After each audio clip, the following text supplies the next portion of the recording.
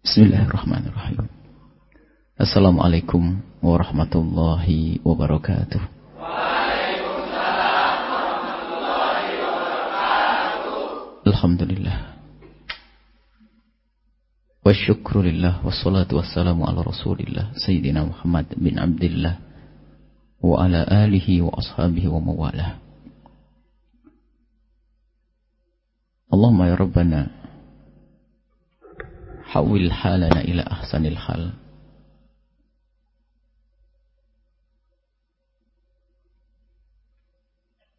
Waj'alna ya Rabbana min ibadika salihin. A'inna ala dzikrik wa syukrik wa husni ibadatik. Allahumma ya Rabbana tahhir qulubana min at-tama' wa min al-hikdi wal riya'i wal baghdha. Urzuqna ya Rabbana taubata qabla al-maut wa syahadata inda al-maut wal jannata ba'da al-maut. Amma ba'du. Sangat kami cintai saudara-saudari, adik-adik yang semoga dimuliakan oleh Allah di dunia dan di akhirat. Wabil khusus saudara kami Bapak Imam yang memimpin kita semuanya di sini, dan semua yang berjuang khususnya untuk mengabadikan adanya majelis ini. Semoga Allah memberkahi, dan semua yang ada di tempat ini diberkahi oleh Allah Subhanahu wa taala. Mohon maaf jika waktu yang telah Allah berikan kepada kami harus dibagi-bagi, dan sebetulnya kerinduan kami ingin misalnya untuk tetap mengisi seperti biasa. Akan tapi kami lebih senang jika seandainya tanpa kedatangan kami akan tapi maksudnya tercapai semuanya. Karena tujuan kita itu bukan sebuah pertemuan, akan tapi apa yang kita tuju setelah pertemuan itu. Dan pada saat ini pun, waktu yang singkat ini, mari kita bersama-sama untuk merenung tentang luasnya rahmat Allah. Tidak boleh ada yang berkata bahwasanya keterpurukan kita selamanya terpuruk, keterhinaan selamanya terhina, kenistaan selamanya nista. Tidak bisa. Tidak boleh seperti itu. Akan tapi pandanglah rahmat Allah yang amat luas saat ini, detik ini. Jadi tidak ada orang setelah itu berputus asa di hadapan Allah Subhanahu wa taala. Dan tidak ada yang berkata, keluargaku keluarga jelek, kebiasaanku sudah begini, aku tidak mungkin bisa berubah. Oh tidak. Akan tapi lihatlah, pandanglah Allah. Ada contoh, Malik bin Dinar adalah orang yang diberi oleh Allah segala sarana dan prasarana untuk berbuat jahat. Diberi oleh Allah kekayaan, kemaksiatan yang luar biasa, Malik bin Dinar. Sampai pada akhirnya terkapar di tengah pasar dalam keadaan mabuk. Tetapi ternyata rahmat dan kuasa Allah. Di dalam tidurnya, ia bermimpi mendengar satu suruhan ayat Al-Quran, Alam ya'ni lilladzina amanu an takhsha'a qulubuhum li dzikrillahi wa ma nazzala minal haqq. Yang maknanya, apakah belum waktunya bagi orang-orang yang ngaku beriman untuk segera kembali? Al-an maksudnya, alam yakni, apakah belum waktunya terbangun dia ingat ayat tersebut. Aku sudah terpuruk dalam kehinaan dalam waktu yang lama. Mimpi terdengar ayat alam yakni lilladzina amanu an takhsha'a qulubuhum li dzikrillahi wa ma nazzala minal haqq. Kapan lagi? Sekarang waktumu. Jangan tunda esok lagi. Ia terbangun, pergi ke kamar mandi untuk membersihkan diri. Dia mandi. Pertama yang dituju adalah masjid. Setelah masuk masjid, ia ikut sholat di belakangnya. Imam ternyata membaca ayat yang didengar waktu dalam mimpi. Alam ya'ni lilladzina amanu an takhsha'a qulubuhum li dzikrillah. Dari seorang yang punya latar belakang, punya masa lalu hina, tidak ada kemaksiatan di pasar kecuali dilakukan olehnya. Akan tapi di saat bertemu dengan rahmat Allah, ternyata Malik bin Dinar menjadi kekasih Allah Subhanahu wa taala. Disanjung-sanjung. Allah beri ilmu, ketaatan, kepatuhan, sehingga dihapus semuanya dosanya oleh Allah Subhanahu wa taala. Sampai hari ini disebut-sebut sebagai seorang wali besar. Artinya apa? Rahmat Allah luas. Saat inilah kita hendaknya menuju rahmat Allah. Jangan tunda esok hari. Semuanya menuju rahmat Allah, kemuliaan di hadapan Allah. Jangan menyerah dengan keadaan keluargaku yang begitu, keadaan suamiku begitu, atau istriku begitu, lingkungan begitu, tidak. Atau sudah terlanjur aku jauh melangkah dalam ketersesatan, aku terlalu jauh dalam kehinaan. Tidak ada.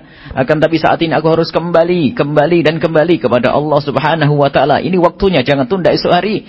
Jangan-jangan esok bukan jatah kita. Ternyata malaikat Israel sudah menjemput. Na'udzubillah. Kita dalam keadaan tidak punya iman. Sekarang semuanya bisa. Rabi'ah Adawiyah dalam salah satu versi kisahnya, ada dua versi kisah. Ada mengatakan Rabi'ah Adawiyah adalah dari keluarga baik-baik. Ada satu kisah Rabi'ah Adawiyah dikisahkan dalam satu versi adalah seorang wanita rendah murahan yang biasa didatangi oleh orang-orang yang tidak baik. Akan tapi ternyata saat itu hijrah kepada Allah Subhanahu wa taala, sehingga di saat dilamar oleh seorang yang besar sekalipun, Imam Hasan Basri dalam riwayat, ternyata beliau memilih Allah Subhanahu wa taala sehingga diangkat sekarang menjadi seorang wali besar namanya Rabi'ah Adawiyah. Diangkat oleh Allah menjadi wali besar yang masyhur sampai hari ini namanya Rabi'ah Adawiyah. Dalam salah satu versi kisahnya, beliau adalah dari keterhinaan. Akan lebih hijrah, diberi pertolongan oleh Allah Subhanahu wa taala. Maka yakinlah dengan pertolongan Allah. Yang yakin dengan pertolongan Allah akan diangkat. Mungkin sekarang menjadi orang hina. Na'udzubillah, mungkin terjerumus dalam mabuk, zina, dan sebagainya. Tapi kalau Allah mau ngangkat, akan mulia orang tersebut. Carilah kemuliaan tersebut. Maka jangan sampai kita menyerah dengan kehinaan. Begitu sebaliknya, orang biarpun dari keluarga yang katanya baik, tapi ternyata hatinya tidak dirindukan kepada kemuliaan, esok hari berubah menjadi kehinaan. Dan alangkah banyaknya keluarga baik-baik saat ini menjadi rusak, berantakan di anak-anaknya. Karena lalai, tidak pernah membanggakan kemuliaan, tidak pernah kagum dengan kemuliaan yang diajarkan oleh nenek moyangnya. Dia lepas kontrol, menjadi manusia bejat. Jadi seorang yang dari keluarga baik bisa menjadi hina, dan keluarga yang katanya hina bisa menjadi baik. Karena yang mengangkat adalah Allahumma malikal mulki. Tu'til mulka man tasawwa tu'iz. Allah mengangkat seseorang. Allah menurunkan seseorang semau Allah, mengangkat seseorang semau Allah. Maka berharaplah rahmat Allah Subhanahu wa taala. Dan setelah itu berpikir cerdas. Bagaimana untuk mencari kemuliaan? Kemuliaan ada dua, kemuliaan di akhirat nanti dan kemuliaan di dunia. Akan tapi ketahuilah bahwa rata-rata muqaddimah kemuliaan di akhirat, muqaddimahnya kemuliaan di dunia. Maka bangunlah kehidupanmu di dunia dengan mulia. Sebagai seorang laki-laki yang mulia, sebagai seorang wanita yang mulia. Mulia dalam rumah tangga, mulia dalam keluarga. Maka yang tidak mulia dalam rumah tangganya, hina di dunia, biarpun kelihatannya sesaat bisa tertawa, karena dia adalah orang yang tidak kenal Allah. Mulia di dunia yang sesungguhnya, bukan mulia kemuliaan yang palsu. Kalau orang itu mulia di dunia, itu adalah calon orang mulia di akhirat. Rumah tangga. Berapa kali ngaji di sini? Dan harus kita pikir, apa yang kita cari di balik ini semuanya. Berdiri setengah hari di tempat ini. Yang kita cari apa? Hanya uang kita makan lalu kita buang jadi kotoran? Bukan. Uang yang kita cari untuk makan, untuk bertahan hidup. Hidup seperti apa yang kita inginkan? Hidup seperti apa? Kalau hidup kayak binatang, binatang lebih mulia. Binatang tidak punya kejahatan seperti kejahatan manusia. Kalau kambing lepas paling makan rumput tetangga. Kalau sudah manusia ini lihat. Kalau sudah masuk dunia kejahatan, makanya jangan sampai kita dolim kepada binatang. Kadang-kadang kalau orang jahat dibilang kayak binatang. Oh tidak, binatang lebih santun. Binatang lebih lembut. Kerakusan binatang ada batas. Kalau sudah kenyang, selesai. Coba kalau pernah punya kambing, kalau sudah kambing kenyang itu cari rumput yang paling bagus pun no. Tapi manusia, camilan, bakso, tekuan. Ini apa? Sudah ada lewat camilan kan. Sudah kenyang masih pengen ini, pengen itu tuh manusia. Manusia tambahnya. Akhirnya bingung nanti. Bingung lagi, bingung setan lagi, diet. Ya, ada dietnya. Akhirnya diet ngonsumsi makanan yang merusak Fisiknya ada bagus, tapi dalamnya dalamnya hancur.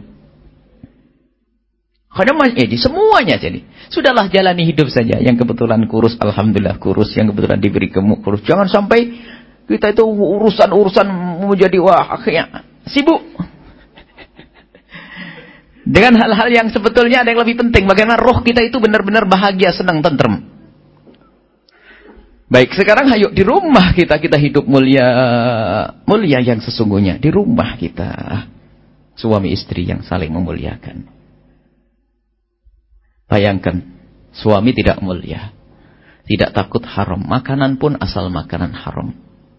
Kadang perzinaan pun dilakukan.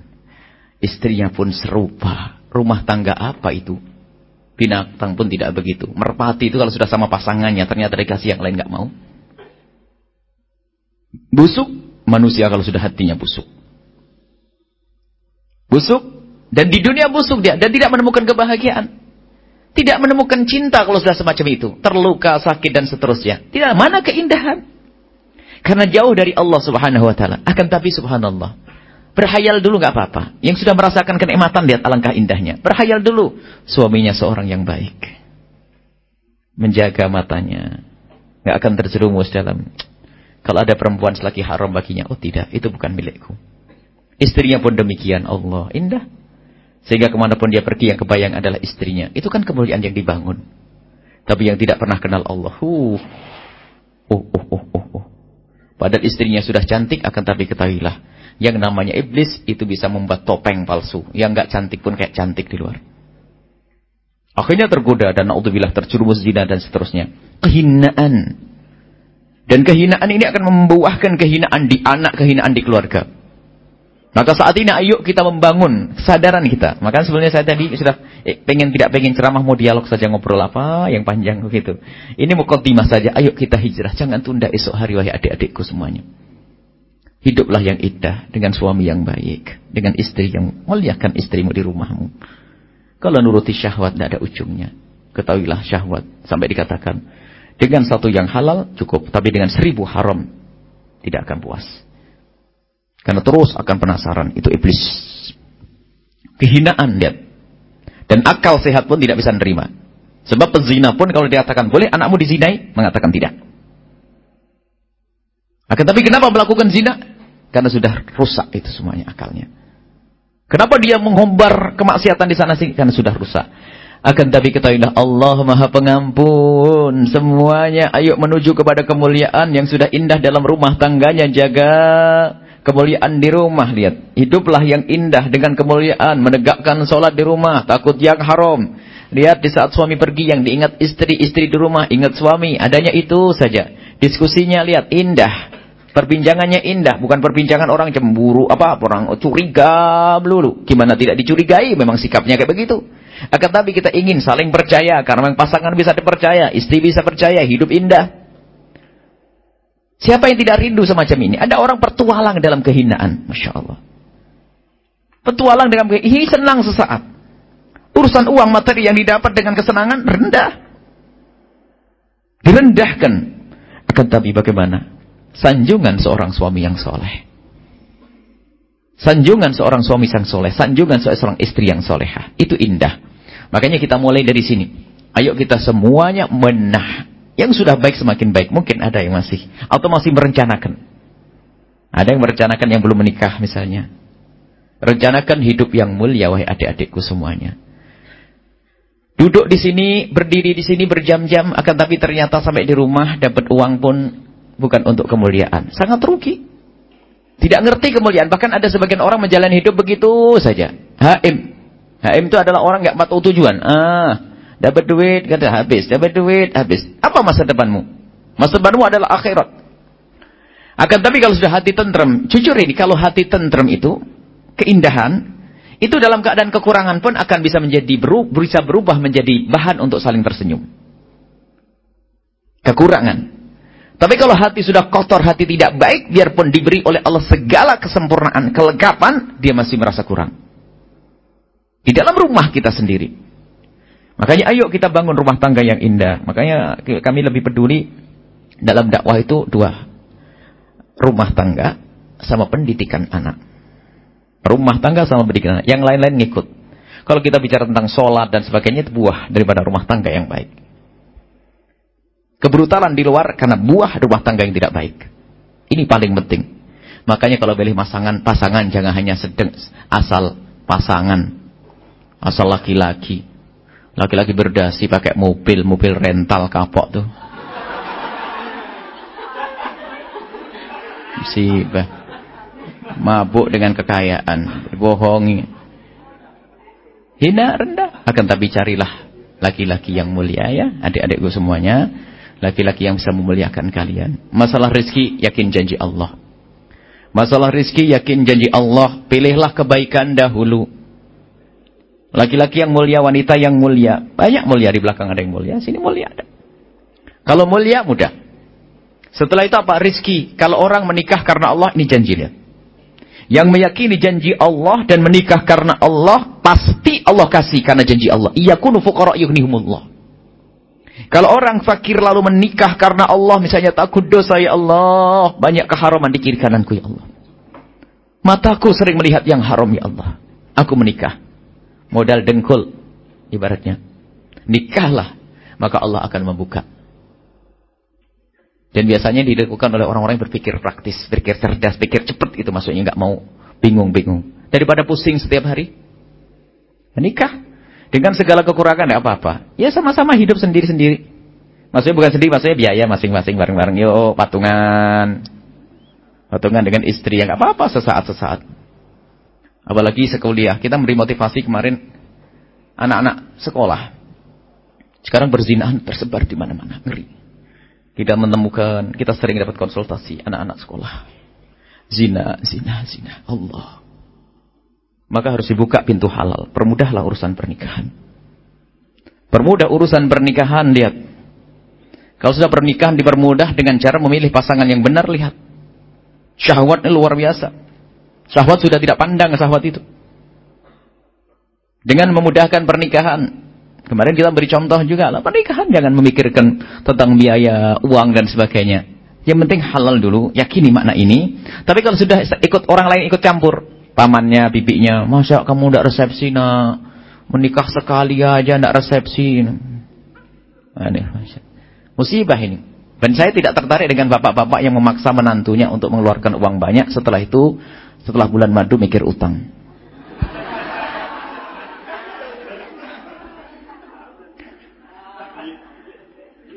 Jadi ini yuk kita buka pintu halal. Habis ini langsung nikah masal Pak Imam. Saya siap datang. Kalau nikah masal janji, kalau nikah masal sesibuk apapun tak batalkan untuk adik-adikku semuanya nih.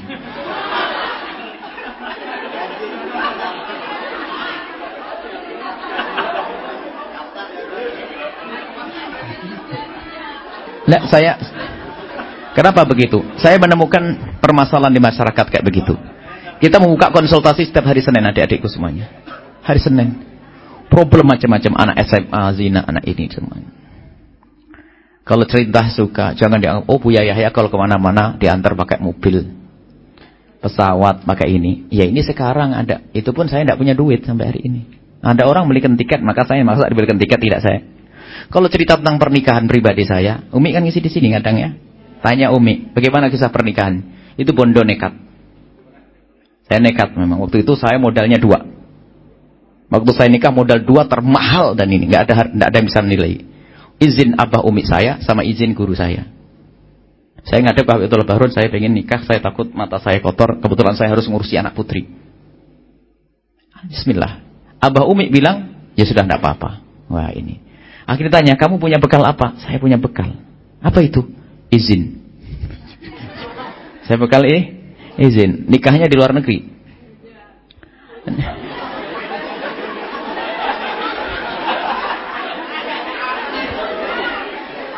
Karena saya sekolah di luar negeri waktu itu. Saya masih sekolah di luar negeri. Kalau sudah di sana itu, ini saya cerita. Ini sekarang biar jadi contoh bahasanya tidak usahlah memikir. Halal itu penting wahai adik-adikku semuanya. Saya nikah di luar negeri, biayanya itu seperti apa? Ngontrak apartemen itu mahal. Nggak mungkin ya, masa nanti di kos sana kos sini kan nggak enak bener ya. Akhirnya ngontrak, modalnya modal nekat, bismillah tawakkalna Allah, sudah asal dapat izin pasti ada pembuka jalan. Nikah. Rupanya waktu itu ya kita tidak pernah melihat istri, enggak cuma dengar informasi, akhirnya saya minta kepada kiainya nyambungkan bagaimana, saya nyambung telepon, oke, suruh nunda sampai selesai kuliah. Tunangan lama-lama itu memberi kesempatan iblis untuk merusak hati. Dengar yang tunangan lama-lama? Yang tunangan lama-lama itu memberi kesempatan iblis untuk merusak hati. Kalau tunangan itu paling lama 2 hari 3 hari. Oke, setuju?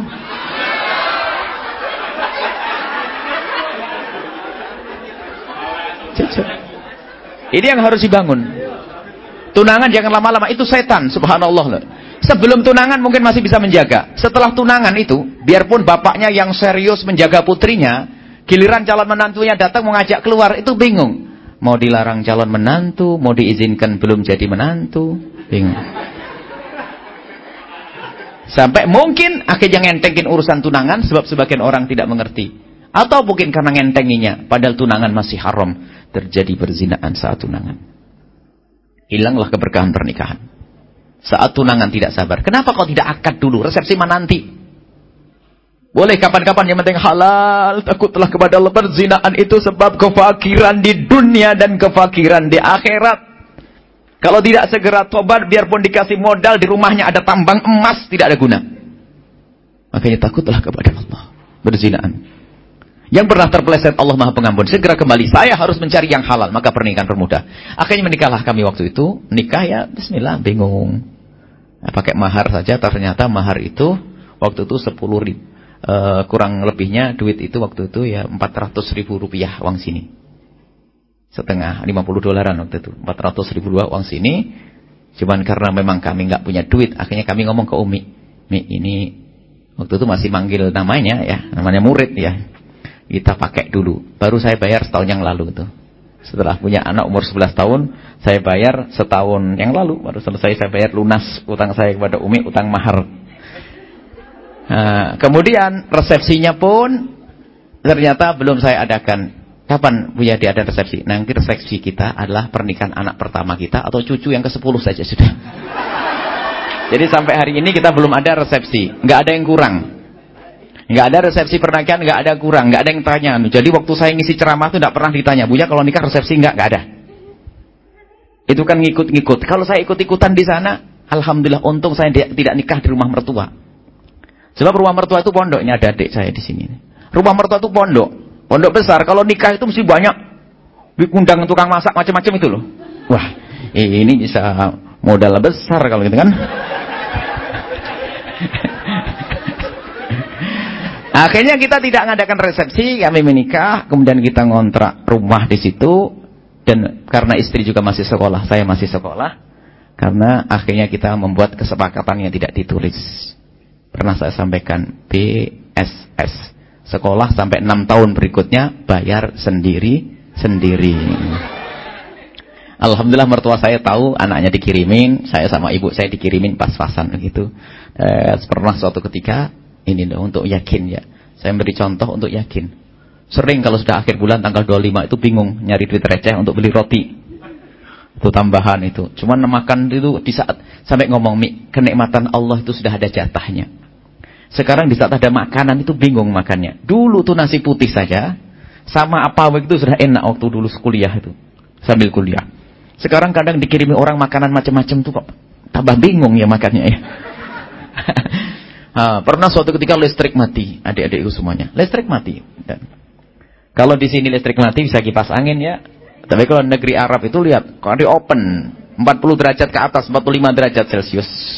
Jadi kalau sudah lampu mati itu nggak, di sana tuh wajib punya AC.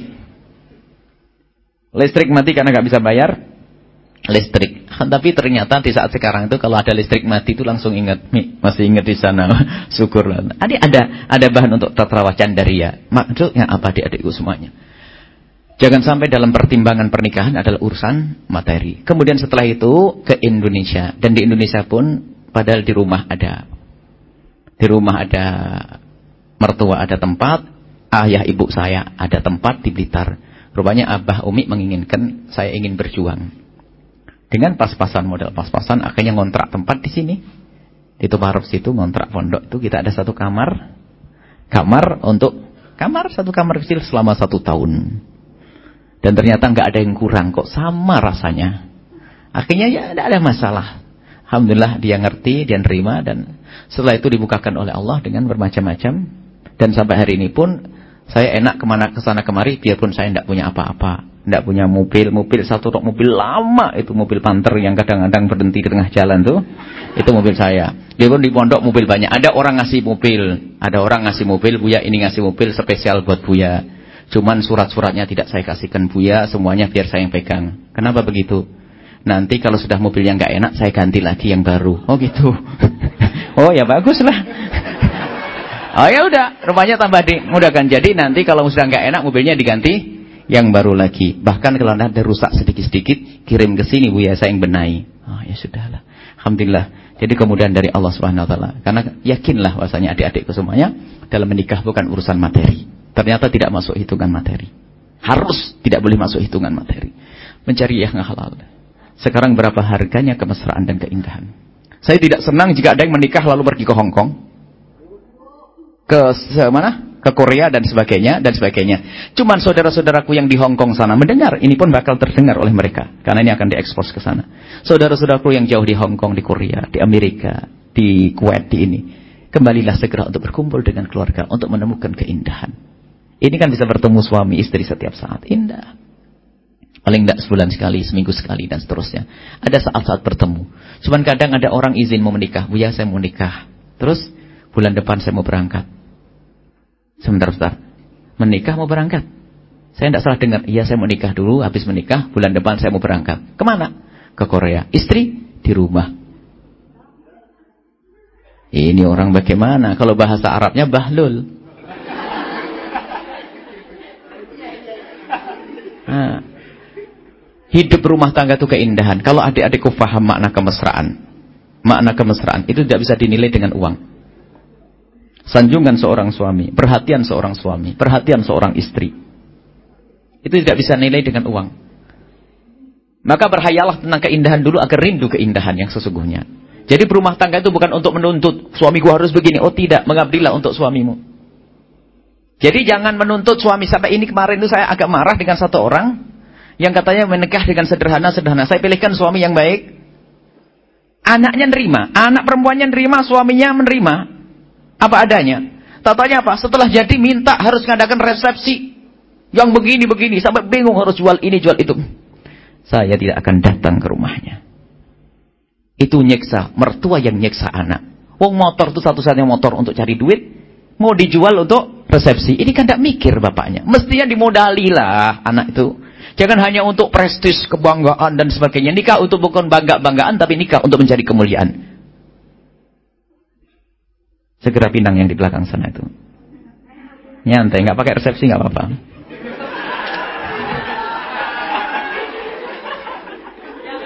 Atau yang pojok sana itu. Nggak pakai resepsi. Nyantai. Nah, cuman wahai para suami-suami, jangan pelit benar. Kalau ada rezeki, besarkan, senangkan istri. Setuju? Oke, itu. Tapi kalau tidak, jangan dipaksa. Masya Allah. Kadang masa dan berulang saya menemukan kayak begitu. Maksa. Sampai akhirnya betul memaksakan pernikahan dengan resepsi, prasmanan, lemarinya beli ini, itu. Ngutang.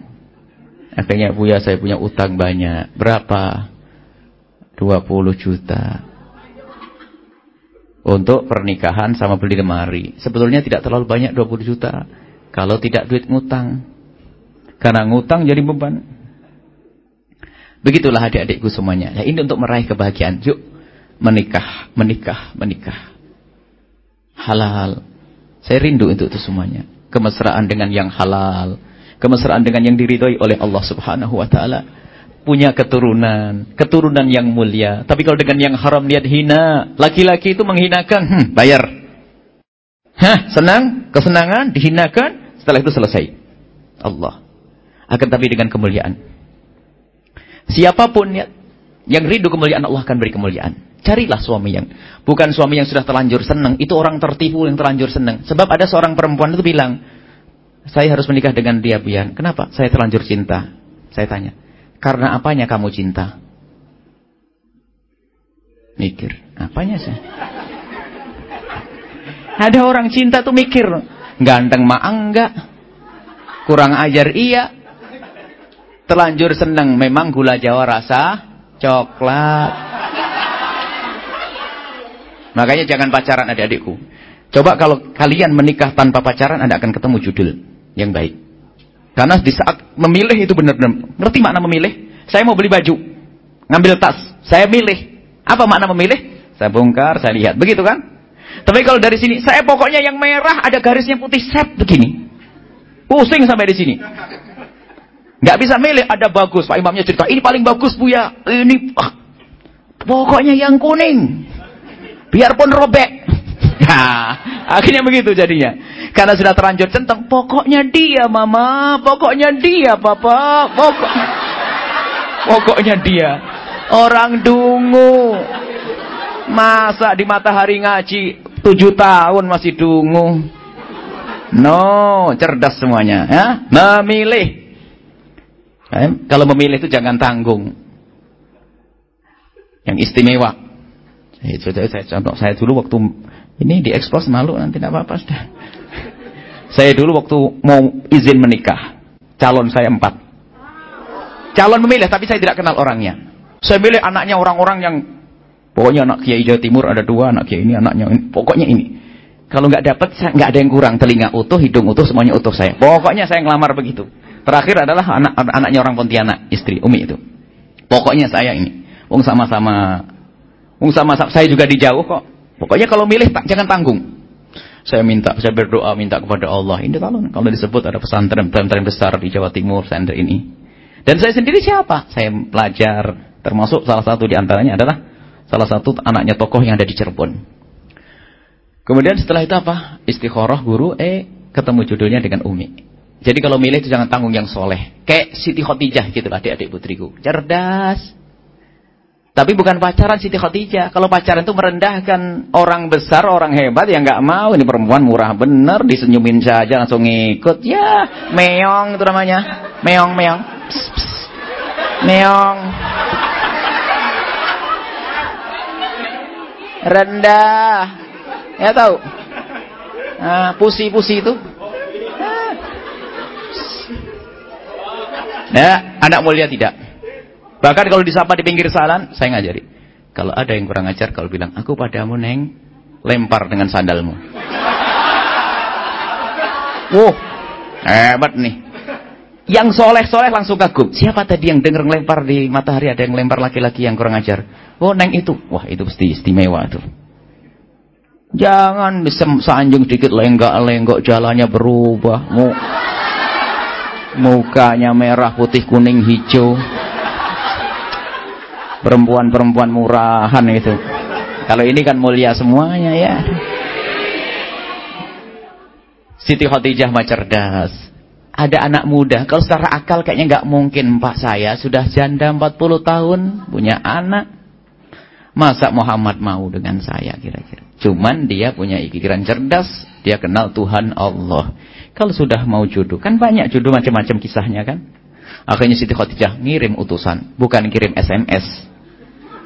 Kirim kalau kirim SMS mah rendah, kirim utusan.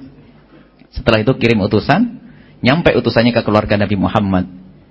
Bersama taufik Rabbani, Allah memberikan taufik, ternyata Siti Khadijah diterima. Menikahlah, sehingga heboh kota Makkah, wanita tercantik Mekah pada ngendes. Kenapa aku tidak berbuat seperti Khadijah? Jadi caranya baik. Makanya dapat Siti Khadijah, dapat anak muda yang bijak, anak muda yang gini. Sama Sayyidina Umar bin Khattab pun demikian. Sayyidina Umar mempunyai seorang anak perempuan, janda namanya Hafsah. Karena Sayyidina Umar ingin punya menantu yang baik, yang soleh, maka Sayyidina Umar pun mencari. Didatangi Sayyidina Bakar As-Siddiq, "Hei Abu Bakar, aku punya anak perempuan, barangkali kamu minat." Sayyidina Bakar diam. Enes hatinya, datang kepada Sayyidina Utsman, "Utsman, aku punya anak perempuan, barangkali kamu minat." Diam. Ngenes. Ya Allah, orang-orang paling baik ternyata nggak mau dengan anakku. Padahal aku pengen punya menantu yang baik. Datang ke Rasulullah ngadu, ya Rasulullah, aku pengen punya menantu yang baik-baik kayak Abu Bakar, Utsman. Tetapi Abu Bakar, Utsman rupanya tidak mau menjadi menantu saya, ya Rasulullah. Rasulullah menjawab, wahai Abu Bakar, usahamu yang akan dilihat oleh Allah. Usahamu akan dilihat oleh Allah, ketahuilah. Akan menikahi putrimu orang yang lebih bagus daripada Abu Bakar dan Utsman. Bingung, orang paling bagus kan Abu Bakar. Nggak ada orang lebih bagus dari Abu Bakar. Yang menikahi putrimu Hafsah adalah orang yang lebih bagus daripada Abu Bakar dan Utsman. Ya Rasulullah, siapakah orang yang lebih bagus dari Abu Bakar, Utsman? Yang akan menikahi putrimu adalah aku sendiri. Tidak masuk angan-angan yang nggak berani ngadukan ke Rasulullah. Karena nggak mungkin dalam hayalannya Sinman, nggak mungkin Hafsah dinikahi Rasulullah. Begitulah kalau Anda berusaha dengan cara yang baik, mungkin Anda seorang baik ini soleh. Anda mencari link. Saya ingin menikah dengan soleh. Ternyata ditolak, nggak ada masalah. Tapi Allah melihat 2, 3, 4. Setelah keempat baru dikasih oleh Allah. Jadi kalau masih kelamar 2 ya belum dikasih yang keempat. Jadi langsung saya ini orang soleh. Ini orang soleh saya pengen. Nggak apa-apa. Podora kelongi. Sama-sama tidak ingin kurang. Kedua, ketiga, nanti sampai ketemu cuy sama. Jangan ragu-ragu minang. Karena Allah. Tapi kalau sudah pakai mukaddimah yang haram, Allah tidak akan menolong. Itulah yang sering salah pilih. Ini saja adik-adikku, percepatlah pernikahan, jangan tunda. Tidak ada istilah muda. Kalau sudah tamat SMP sudah bisa. SMP sudah layak. SMA. Wah, ini pernikahan usia dini. Innalillah. Siapa yang mengatakan usia? Oh, zina usia dini banyak anak SMP pada zina. Sekarang nikah tamatan SMP dilarang. Katanya belum 17 tahun. Masya Allah. Yang penting kalau orang itu butuh. Dan mohon maaf. Yang namanya kebutuhan yang satu ini kalau tidak dipenuhi dengan cara yang halal berbahaya.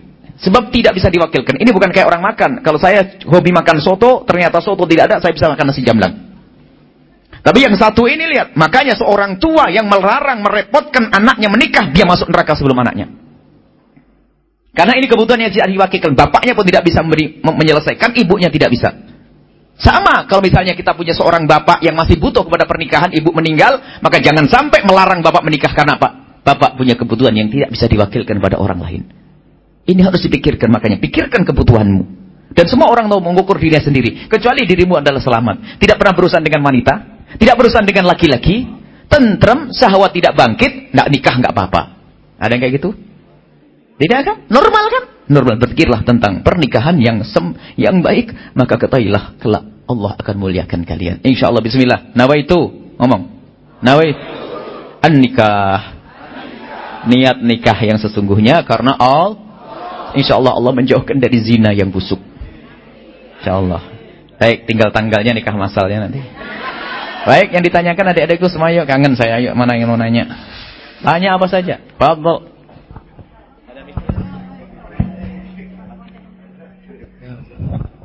Oh ya, saya punya satu pertanyaan. Begini, dalam suatu pernikahan gitu kan ya, pasti ada mas kawin yang diberikan. Nah, pada saat Nabi Muhammad menikah dengan Siti Khadijah, mas kawin apa Pak Ustaz? Ya, yang Nabi Muhammad berikan kepada Siti Khadijah, dan Siti Khadijah itu siapa sebenarnya itu? Makasih. Assalamualaikum warahmatullahi wabarakatuh.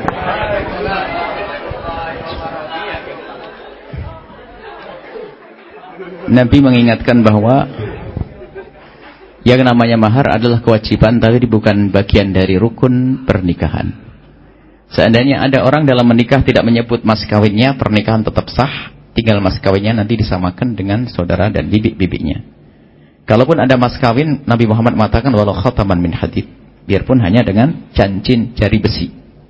Sebab bukan tujuan mas kawin. Maka yang paling tidak berkahnya perempuan adalah yang besar-besaran tentang mas kawinnya.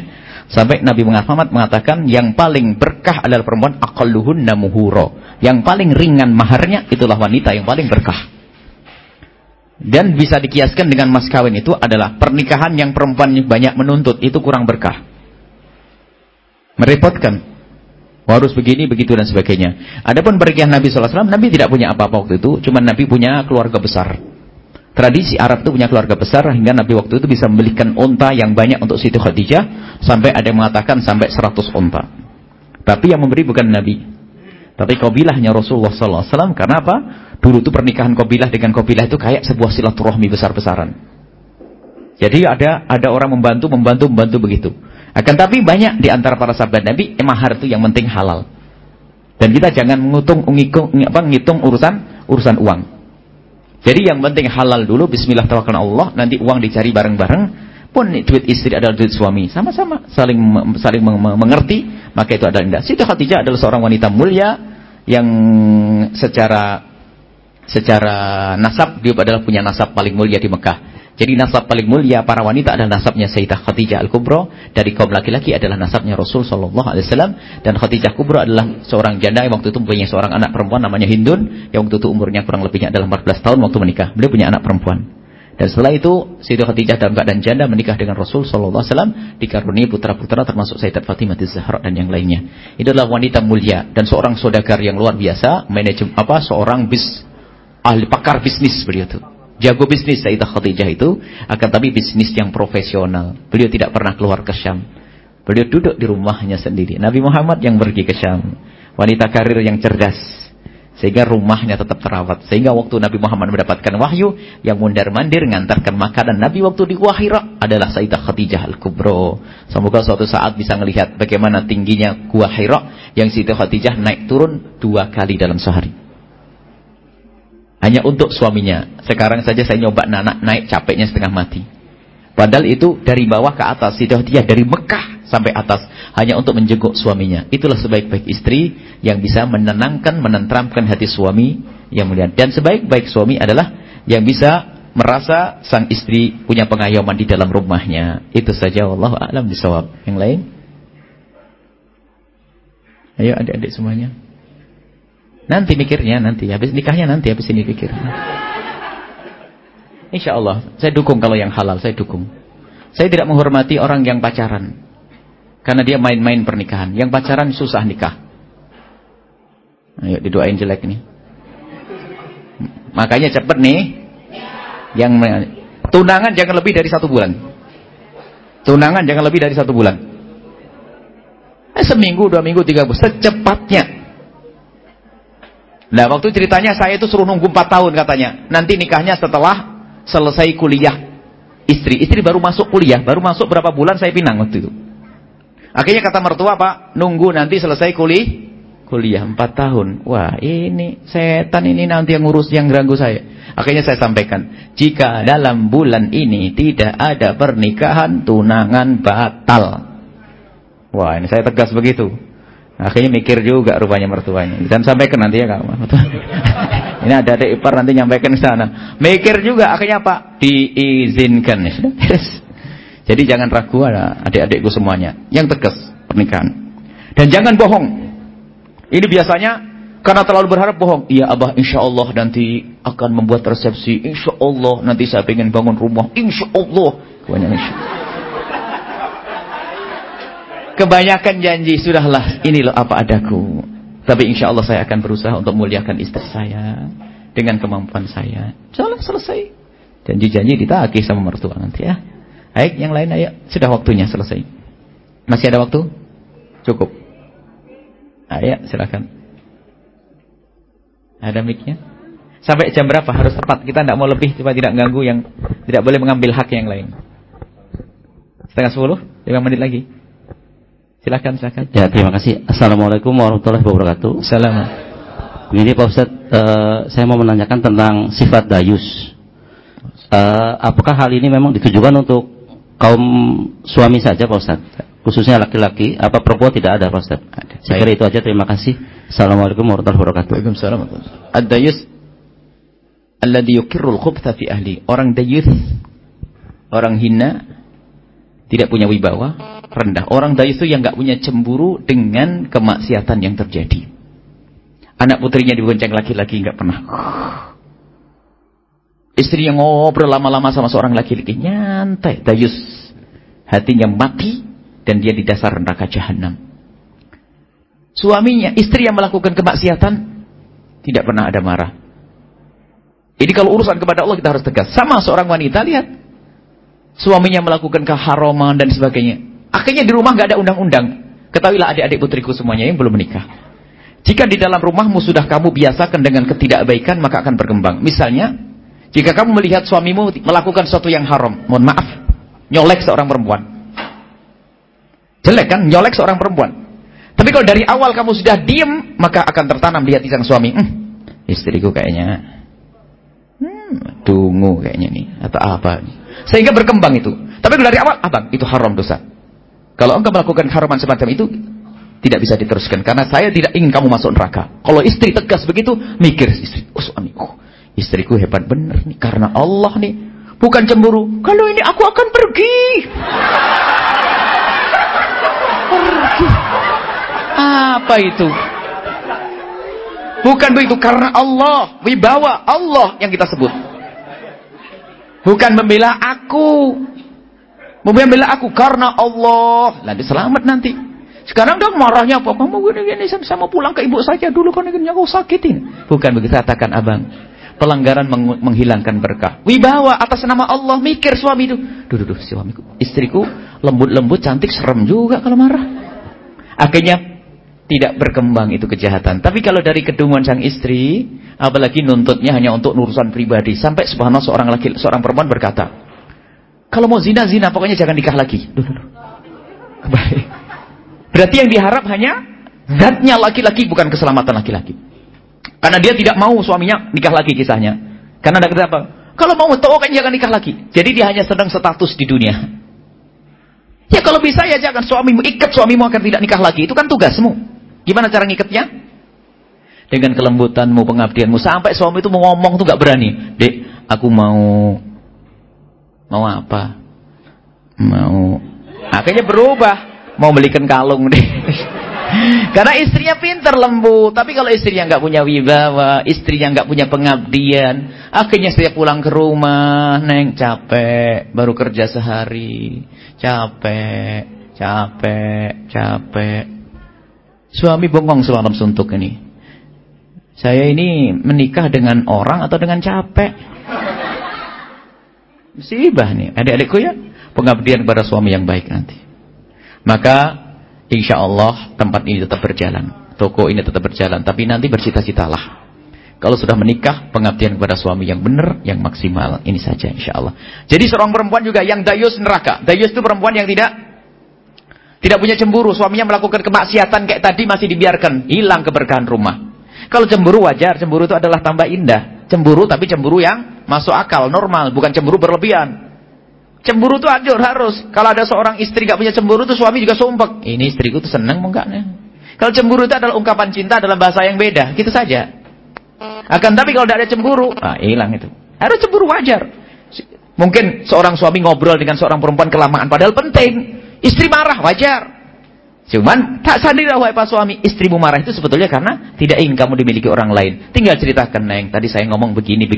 Hei para istri, kalau sudah suamimu ngomong begini, ya percayailah, nggak mungkin. Terus maumu gimana? Ini perempuan suka begitu. Ini biar, makanya adik-adikku, semua yang menikah di bawah naungan saya, naungan di Al-Bahjah itu, yang nikah itu, saya wajibkan hadir sebulan sekali keluarga yang pernah saya nikahkan itu. Nanti ada bimbingan. Bolehlah yang sudah nikah. Pokoknya yang nikah setelah hari ini ya. Yang setelah nikah hari ini boleh daftar. Nanti setiap malam di bimbingan. Suami nanti ada pendidikan untuk suami agar tidak terlanjur melukai. Sebab kalau hati sudah terlanjur luka, itu seperti kaca yang terlanjur retak, susah dikembalikan. Ada dendam tersembunyi. Tapi menjalin rumah tangga dimulai dari tidak melukai. Itu saja insya Allah. Indah semuanya. Baik. Masya Allah ya. Itu wanita cerdas. Ada lagi seorang dokter perempuan juga baru menikah. Dia suka kerja keliling. Kerja keliling rupanya suaminya sudah mulai bisa akhirnya apa? Ditawarkan, bagaimana kalau kamu berhenti saja, keluar dari PNS. Keluar dari PNS karena apa? Lebih menikmati hidup dalam rumah tangga. Tidak lagi mengejar yang namanya dunia. Lihat kalau sudah untuk perasaan itu sudah kena, orang tuh paham. Tapi kadang orang dungu tuh. Sang istri punya usaha, rupanya saingan sama suaminya. Saya punya toko besar, ini, suaminya begitu. Duitnya banyak, mobilnya gonta-ganti semuanya. Masya Allah. Kalau ketemu itu, kalau tidak ngantuk, ya di depan sinetron. Ngantuk di depan sinetron. Ngantuk depan sinetron. Itu adalah orang dungu. Kita perlu anak cerdas, adik-adikku yang cerdas. Kalau ketemu dengan suami itu kayak pengantin baru terus ngomong, ada aja ceritanya. Anak indah semuanya, Masya Allah. Dilihat oleh anak mesra, dilihat oleh anak baik, anak bakal baik. Amin. Baik, ini saja. Mari kita tutup dengan doa. Bismillahirrahmanirrahim. Alhamdulillahirabbil alamin. Allahumma shalli ala sayyidina Muhammad wa ala ali sayyidina Muhammad. Allahumma arhamna wa la tu'adzibna wansurna wa la takhdhulna wa afina wa la tumritna wa akrimna wa la tuhinna wa athirna wa tusir alaina innaka ala kulli syai'in qadir. Allahumma ya Allah, muliakan kami di dunia dan muliakan kami di akhirat ya Allah. Yang sudah menikah ya Allah, berikan mereka ya Allah kecukupan dengan yang halal ya Allah, sehingga mereka tidak lagi butuh kepada yang haram ya Allah. Cukupkan dengan pasangannya yang telah engkau restui dan ridhoi halal itu ya Allah. Jangan sampai masuk kepada bab zina ya Allah. Dan yang belum menikah ya Allah, siapapun yang ada di tempat ini, kami rindu mereka bahagia di dunia dan bahagia di akhirat. Maka mudahkan urusan pernikahan mereka ya Allah, untuk mendapatkan pasangan orang-orang yang kau ridhoi, yang kau cintai, yang kau muliakan, yang menjadi sebab mereka mulia di dunia dan di akhirat. Sungguh engkau maha kuasa ya Allah, engkau maha kuasa ya Allah. Jangan ya Allah, jangan kau tunda lama-lama ya Allah. Berikan kepada mereka kemudahan ya Allah. Dan sungguh bagimu sangat mudah ya Allah. Dan bukalah pintu rezeki mereka setelah pernikahan seperti yang kau janjikan ya Allah. Dan kami mohon jauhkan kami semua dari zina yang busuk, hina dan kau hinakan ya Allah. Engkau maha tahu tentang kami. Jauhkan kami dari zina yang busuk dan kau hinakan. Dan kami mohon jika ada di antara yang hadir ini, ada yang pernah terpeleset, terjerumus dalam hina dan busuknya zina ya Allah, mereka adalah adik-adik kami yang kami cintai ya Allah. Ampuni mereka ya Allah. Ampuni mereka ya Allah. Bencikan dengan zina yang busuk itu, dan berikan kepada mereka kehalalan. Mudahkan untuk mendapatkan yang halal pernikahan ya Allah. Dan berikan kepada mereka keturunan yang soleh-solehah, yang akan dibanggakan oleh kekasihmu Nabi Muhammad ya Allah. Dan berikan kepada kami semua umur panjang dalam ketaatan serta sehat walafiat, husnul khatimah, husnul khatimah. Dan ampuni dosa kami yang lalu ya Allah. Mudahkan kami untuk melakukan ketaatan ya Allah. Dan berikan kepada kami ya Allah kecintaan yang sesungguhnya, agar kami saling mencintai karenamu. Dan berikan kepada kami semua husnul khatimah, mati dalam keadaan iman. Dan jadikan ucapan kami di akhir hayat kami kelak saat kau cabut nyawa kami adalah kalimat agung dan mulia, la ilaha illallah Muhammadur Rasulullah, la ilaha illallah Muhammadur Rasulullah, la ilaha illallah Muhammadur Rasulullah sallallahu alaihi wasallam. Rabbana atina fid dunya hasanah wa fil akhirati hasanah wa qina adzabannar. Sallallahu ala sayyidina Muhammadin wa ala alihi washabbihi wasallam. Walhamdulillahi rabbil alamin. Al-Fatihah. Amin. Selasa depan ada Isra Mi'raj di masjid. Dan jangan lupa mengikuti radio kami 92,9 atau 104,8. Ikuti dalam kekosongan untuk mendengar radio 104,8 dan 192,9 atau Cirebon TV di Radar TV. Ini saja insyaallah. Banyak berdoa, banyak berikhtiar, banyak berdoa, banyak berikhtiar insyaallah. Billahi taufik hidayah. Assalamualaikum warahmatullahi wabarakatuh.